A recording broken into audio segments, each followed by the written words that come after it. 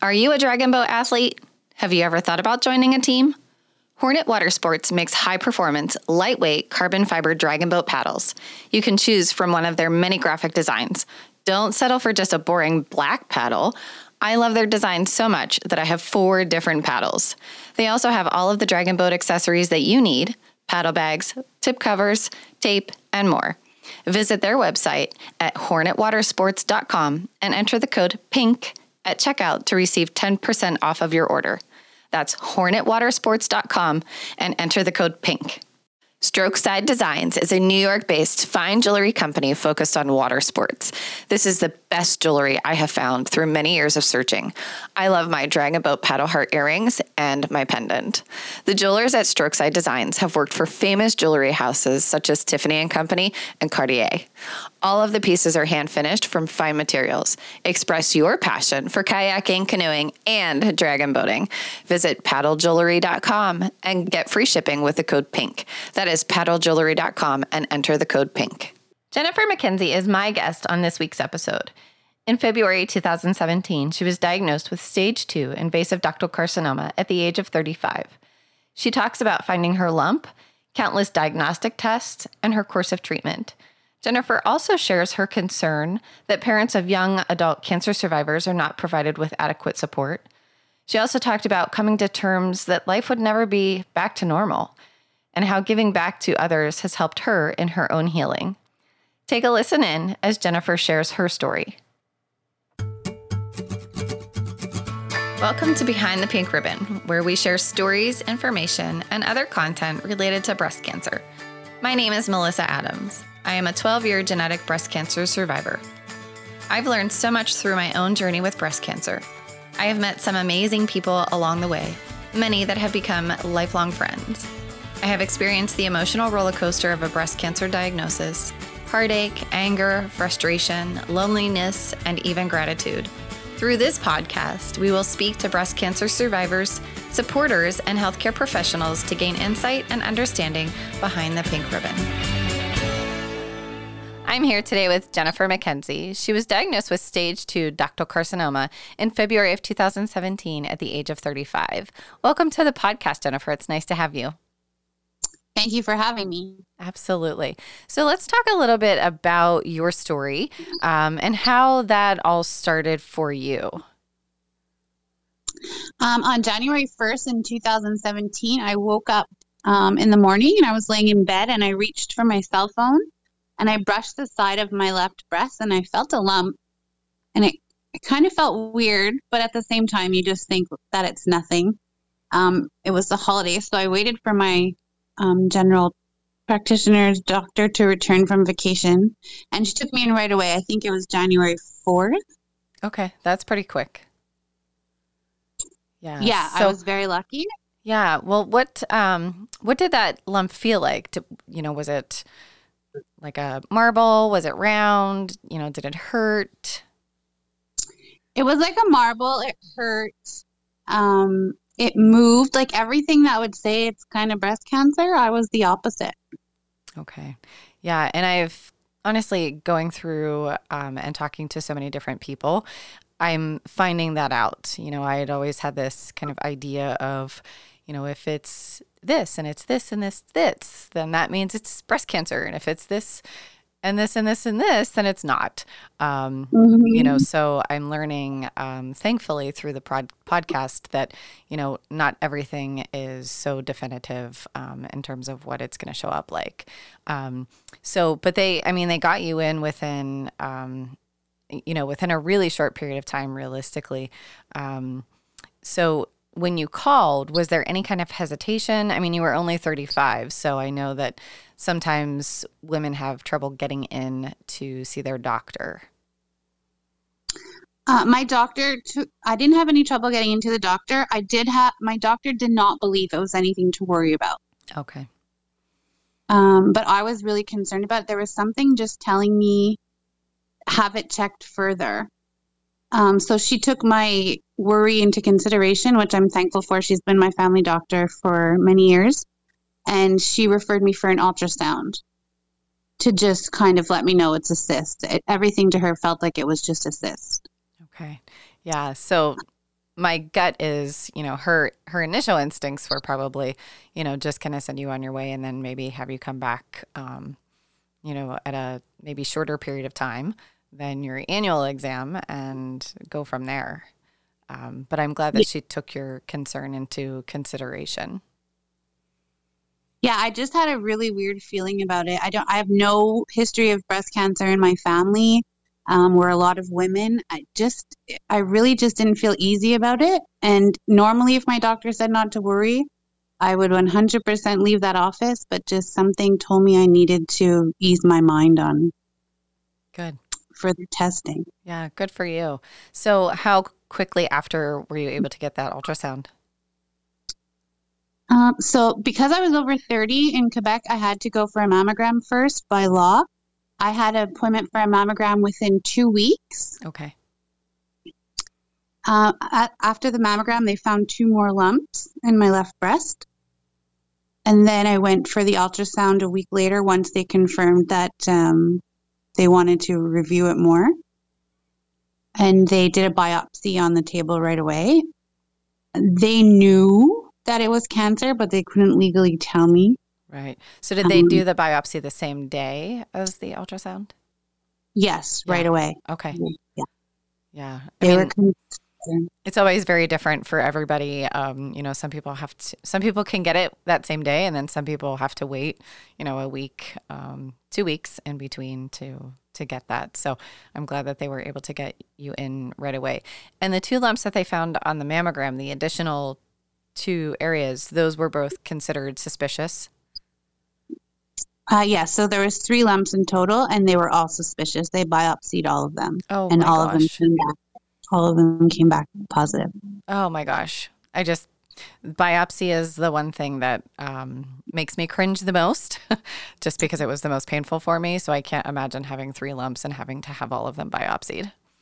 I 100% agree with you. And then I transferred hospitals, and the other hospital, because I'm in a smaller town, so I don't know if that's why. Right away with my age and stuff, they really didn't stop at finding the answer for me. But then I went to the Montreal Jewish, which is one of the world-renowned breast cancer hospitals. They specialize in it. So the other hospital lost my biopsies in the transport, so I had to do it again. Oh my gosh. Yeah. Oh my God. And yeah. So I would have to agree biopsy was the worst for me, because I think when they were going to biopsy me, my doctor never prepared me for that. She's like, you're going to go for the mammogram, the ultrasound, and they're going to tell you it's a cyst, or they're going to call me and everything will be fine. So the minute they were having me sign papers and cutting me open and biopsying, I knew right away that it was, I could tell by their faces too, but I knew right away that it was cancer. Yeah. Well, I will tell you that I feel like many times if somebody hasn't had a biopsy, they have no idea the level of pain that's associated with it.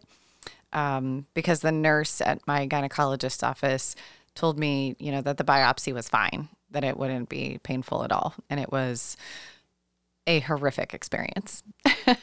So same. And I think emotionally with it too, knowing was like, that was my first breaking point. Like taking a shower was hard for a couple of days. I feel like I lived on a cloud. I think for me at the biopsy was my confirmation that this was happening. And I had 2 weeks to settle it in with myself before I had to tell everybody else. Yeah. Well, and I appreciate the fact that they think that they have poker faces, that their body language is not telling a different story from what's coming out of their mouth. But, I think many times when we're laying there and we're watching what's happening, we're observing and we're taking it all in. And I would say more often than not, we know that it's breast cancer, even though they can't tell us. Yeah, and I actually had a weird experience. You have to go for the mammogram again after they do that too, which is fun to make sure that the beads are in the proper location. Oh, yes. And the mammogram woman started crying and hugging me and telling me my life was about to change. And she knew she wasn't allowed to tell me, but she couldn't help herself because I was so young. Oh, my gosh. She knew that. Yeah, she knew that I knew. And everyone's like, oh, I can't believe. I said, no, that was the best, not the best thing that happened to me, but it just allowed me to really, like I said, have the opportunity to accept it for myself before I had to go tell my parents. Because I think that was the hardest thing for me. I don't have any children, but throughout life, what you hear is the worst thing is having a sick child and the cancer word. And I think for me, out of the whole journey, that was the worst part, having to go to my parents' house and let them know that it wasn't good news. Yeah, I would agree with that. I'm kind of a very similar situation. I don't have kids as well, but, I think telling my parents was probably the hardest. I'm their only daughter. And so, yeah, I would agree with that. And I haven't thought about that for a while. So I totally agree with that. How did they take it? What was their response? Shocking, just because of age and everything. And you were led to believe, and I led them to believe the same information that I had, that it's just going to be okay. No signs pointed to it being breast cancer, no family history. I'm too young. So for them, it was shocking, but very supportive. And I used to find it hard for my mom. I used to try and look for a group for her, because I'd say, you're supporting me. I'm going through so much, and there's nothing for you. Like, you're watching me go through this. And so I do a lot of volunteering, and we try to bring parents in, because as a young adult, when you go to different meetings or groups, they don't allow your parents to participate as your supporter. Yeah, that's a great point. And, sometimes, well, many times, realistically, the caregivers are the people who are left out. And I feel like, you hit the nail on the head in terms of when it's a young adult, it's usually the parents. Sometimes those young adults aren't married. So it is a parent or even a sibling that might be their primary caretaker. And, they're not always taken into consideration. So I love that you're, getting out there and volunteering and, trying to find ways to bring parents into this when they are supporting their kids with cancer. That's awesome. Yeah, I think it's a good thing that it's not a huge market when you research it, because we're not the biggest area of cancer, but I think it's lacking a lot in support for parents, because I really feel like my mom could have used it. My dad had a little bit of support. He had a friend who had lost a son to brain cancer. Wow. So he really stepped up and he was with my dad almost every day. So I feel like my dad had a little bit of someone who understood him, but my mom, I feel, was really left out. And I think that mother-daughter relationship and trying to help me figure out, I had a double mastectomy. I was able to have reconstruction right away, but I wasn't sure how I was feeling. And it's different conversations that they're trying to help you out with, but it's hard because they didn't go through it. Right. Yeah. No, I think that's a great point. So, and you actually kind of segue into what I wanted to ask next, which is what you opted for in terms of surgery. So was the double mastectomy, was that their recommendation, or did you really kind of push to have a double mastectomy versus like a unilateral? Upon my second, the second mammogram I had to go for at the other hospital, they found a lump on my right side. Oh, wow. Okay. So they biopsied that as well, but it was not cancer. It was just a cyst. But, yeah. Oh my gosh. You've had way too many biopsies. Yes, I agree with that. So going through that, my oncologist did not recommend a double mastectomy. My plastic surgeon was willing to do it if that's what I wanted. So after a lot of thinking and just not wanting to have to ever biopsy again, I think was probably top of the list. I do not blame you. So I had the choice, and I chose to do both. I sometimes wonder if I made the right decision. I know mentally I did, I believe. But I struggle with that one a little bit. I don't know if I just emotionally made that decision based under circumstances or if it was the right thing to do. Right. Well, and I think it's really hard. The reality is that we're thrown into this crisis, that most often we don't even see coming. It just comes straight out of left field and, just takes our breath away. And, our life seems to be just kind of spiraling around us, and everything happens so fast that we can really only make the decisions that we can in the moment that we have to make them. Because the reality is we're not given a lot of time to make decisions. And I always feel like it's so much easier to sit on this side where we are now and look back on that, and question ourselves, and ask if we did the right thing. But, you did the best that you could with the information that you had, at the time. Yeah, I do believe that. I do. Yeah. So, go ahead. What were you going to say? I think sometimes you just have like a little loss. Like, should I have parted ways with the one that wasn't sick, or should I? Sure. Yeah. Did I really have to get rid of that one too? Yeah. But no, I do feel I had a great team. I didn't feel comfortable with my first doctors. Why I was able to transfer to a different hospital, and once I met with that doctor, I had full confidence in them. I really was very lucky to be able to trust them with everything they said.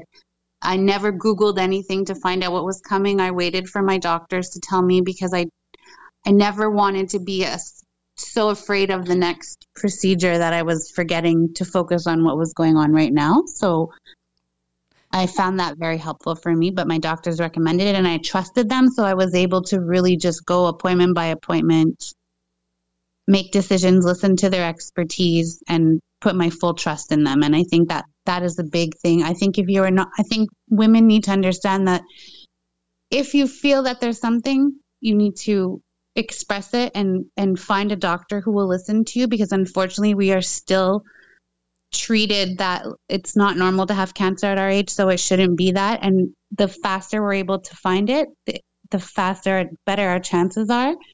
And I think having faith in your medical team is a big part of the process and recovery. And I think it's important for women to know that we need to trust our guts a little bit more. 100%. Absolutely. Absolutely. Sometimes we just have to move from our brain, which is that logical part, to our heart and our gut, and just, be okay with, if something is not serving us, then we just need to figure out something else, move on, unfortunately. Yeah. So yeah, I 100% agree with that. So in terms of the reconstruction, I know that you said you were able to do the reconstruction immediately. So was that an automatic placement of implants? Was that putting in expanders to then, later finish that process, or did you use your own tissue? What did you opt for there? I was very chesty. I was a triple D, so I was able to use my own tissue. They downsized me to an A, which was kind of shocking. I would imagine. Yes. But I thought it's so funny because I was, I'll have fake boobs, no more bras, these big. And unfortunately, a double mastectomy is not like a boob job. No, which many people who think or who have not been in this, have not stood in our shoes, they always think it's a boob job. Not even close. And when they offered the liposuction to put it in, I didn't have to do it. I had enough fat, but I was like, tummy tuck too. Wow, this sounds so fabulous. But it is not. I know it isn't. But in the moment, it's funny how you can put your mind into a different, a little bit of a positive, I think, got me through that a little bit during. plastic surgery, I never thought, but I could see how women might want to do it all the time. Yeah, I mean, I know that they do kind of market it in a way that does sound pretty appealing, in terms of the liposuction and, well, we can take, fat from your belly and, from your butt and, you're like, oh, okay.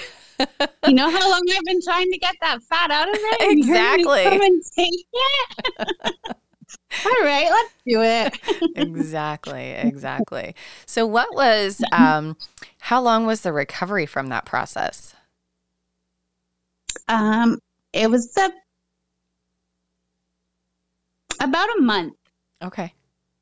I did have a second surgery to correct it. So they did the best that they could on the first surgery. And a year and a half later, I had a follow-up surgery, which they then put a bit larger implants in. And they took my muscles to kind of help support it. That surgery was a lot longer recovery. Okay. But my first double mastectomy, I think it was about 2 weeks until, honestly, once they took the drains out, I think I went into full recovery mode because that was another part I wasn't expecting, to how painful the drains are and how every day you're taking care of these drains and you're kind of reminded of it. So yeah, they're pretty after gross. I had my after they took my drains out, which I'm glad I never Googled that before it happened either.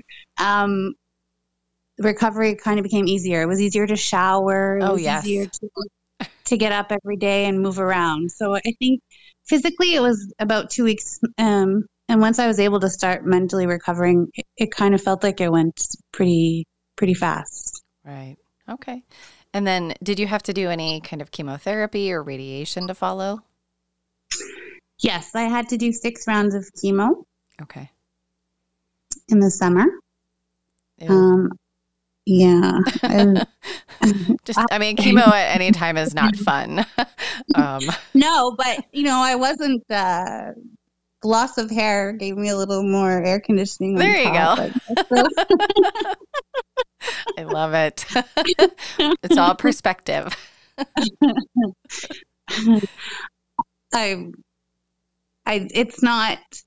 I don't consider myself lucky for having to go through it, but it did change my whole way of looking at life, the people I surround myself with.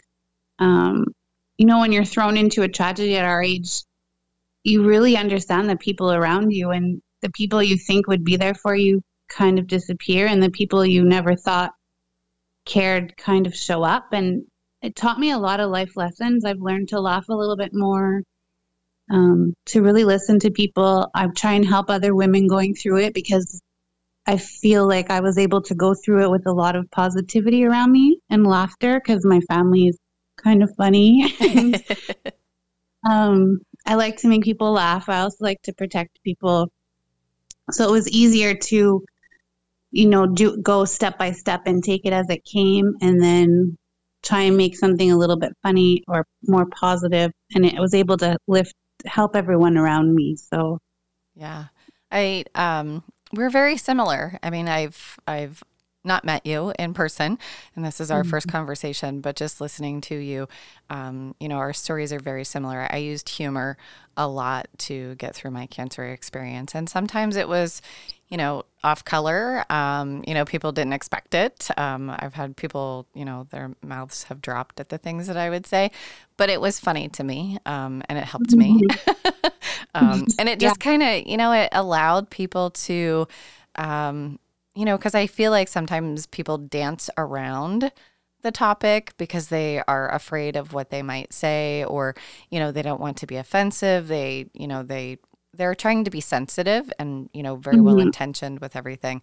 But sometimes I would just, I would say something and it just opened the door for them to be okay with talking about the icky stuff. Yeah. Yeah. It made people a little more comfortable, as crazy as it sounds, laughing at it. Like, I've gone to a few, we call it cancer camps, but it's like playing Cards Against Humanity and getting the cancer card. It's always funny when you're with a bunch of fellow young adults who have kind of gone through it. Yes. Other people cringe, but we get the humor. Well, that's it. I mean, sometimes you just, you don't know unless you've been within that circle. And, not that we want to invite anybody in the circle, but No. yeah, it's one of those things where unless you've been there, you really don't understand, all of it. Yeah, and people who don't understand have a hard time dealing with it or trying to. So when you make it comfortable for them to maybe ask questions or listen to you when you talk or throw a little laugh, or they're able to see you're high-spirited, it allows you also to kind of spread your message a little bit more too. So maybe you've helped somebody else because they were able to understand and listen to what you had to say because you were comfortable with it. You made other people comfortable with the subject.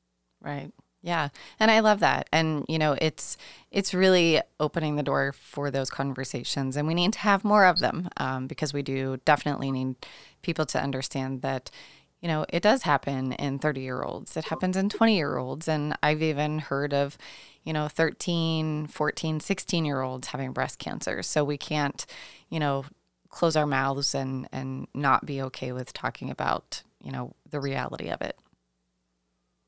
Yeah, and unfortunately, it's becoming more and more in younger women. It is. The statistics keep increasing, and I know that, I've heard over the course of time that, just overall cancer stats have decreased, but the reality is that, we are seeing more and more young women and even men who are being diagnosed with cancer. And yes. Yeah. So it's really unfortunate, but I love all that you're doing. I, really love the fact that you are helping to, be a part of the conversation. I mean, you are what I would still consider a very early, survivor in all of this. I mean, it's only been, just a little over 3 years for you, but I love the fact that you're involved and you're, kind of leading the way for those that will come behind you. Yeah, I really felt alone and secluded after when treatment was done and everything, and I started to look, my hair started to grow. Everyone's like, "You look so great," and I did look good. That I never really looked sick through the whole thing, aside from my hair, but mentally I didn't feel okay. Mm-hmm. I went back to work right away, and then I didn't know how to do my job. I had chemo brain. I just wanted my life to get back to the way it was before, but it was never going to be the same. And that hit me hard. And I was able to reach out. There's a lot of programs at our hospital and see a therapist right away and kind of work through it. And what helped me was being able to take my experience and help other women coming along. And I have some beautiful friends I've made along the way. It's always hard kind of getting into this world because we hope everyone gets to do 3 years, but sometimes it's not the reality. Right. But it really helped me kind of take this journey and throw myself into something that I knew a lot about, because I didn't feel like I knew much about my past life anymore. Mm-hmm. It allowed me to focus on the future of the new me, and the new me knew a lot about breast cancer at a young age and the options that we had. So, yeah, absolutely. Well, and I agree. I mean, there's every single last word that you said very much resonated with my heart, because it's very much in line with my story too. So I just want to say thank you for coming on, for talking with me and sharing, not only with me, but also with our listeners. And I have no doubt that somebody else that's going to be listening to this is going to be able to say, "Me too, me too. I feel that same way." Yeah, like you said, it's not something we want people to be a part of, but it's really important for women to know they're not alone. Absolutely, 100%. So thank you again so much for being a part of the podcast. Thank you so much for having me. Thank you for listening to this episode of Behind the Pink Ribbon. Don't forget to rate, review, and subscribe. If you or anyone you know would be interested in sharing your story, please send an email to podcast@behindthepink.ribbon.com.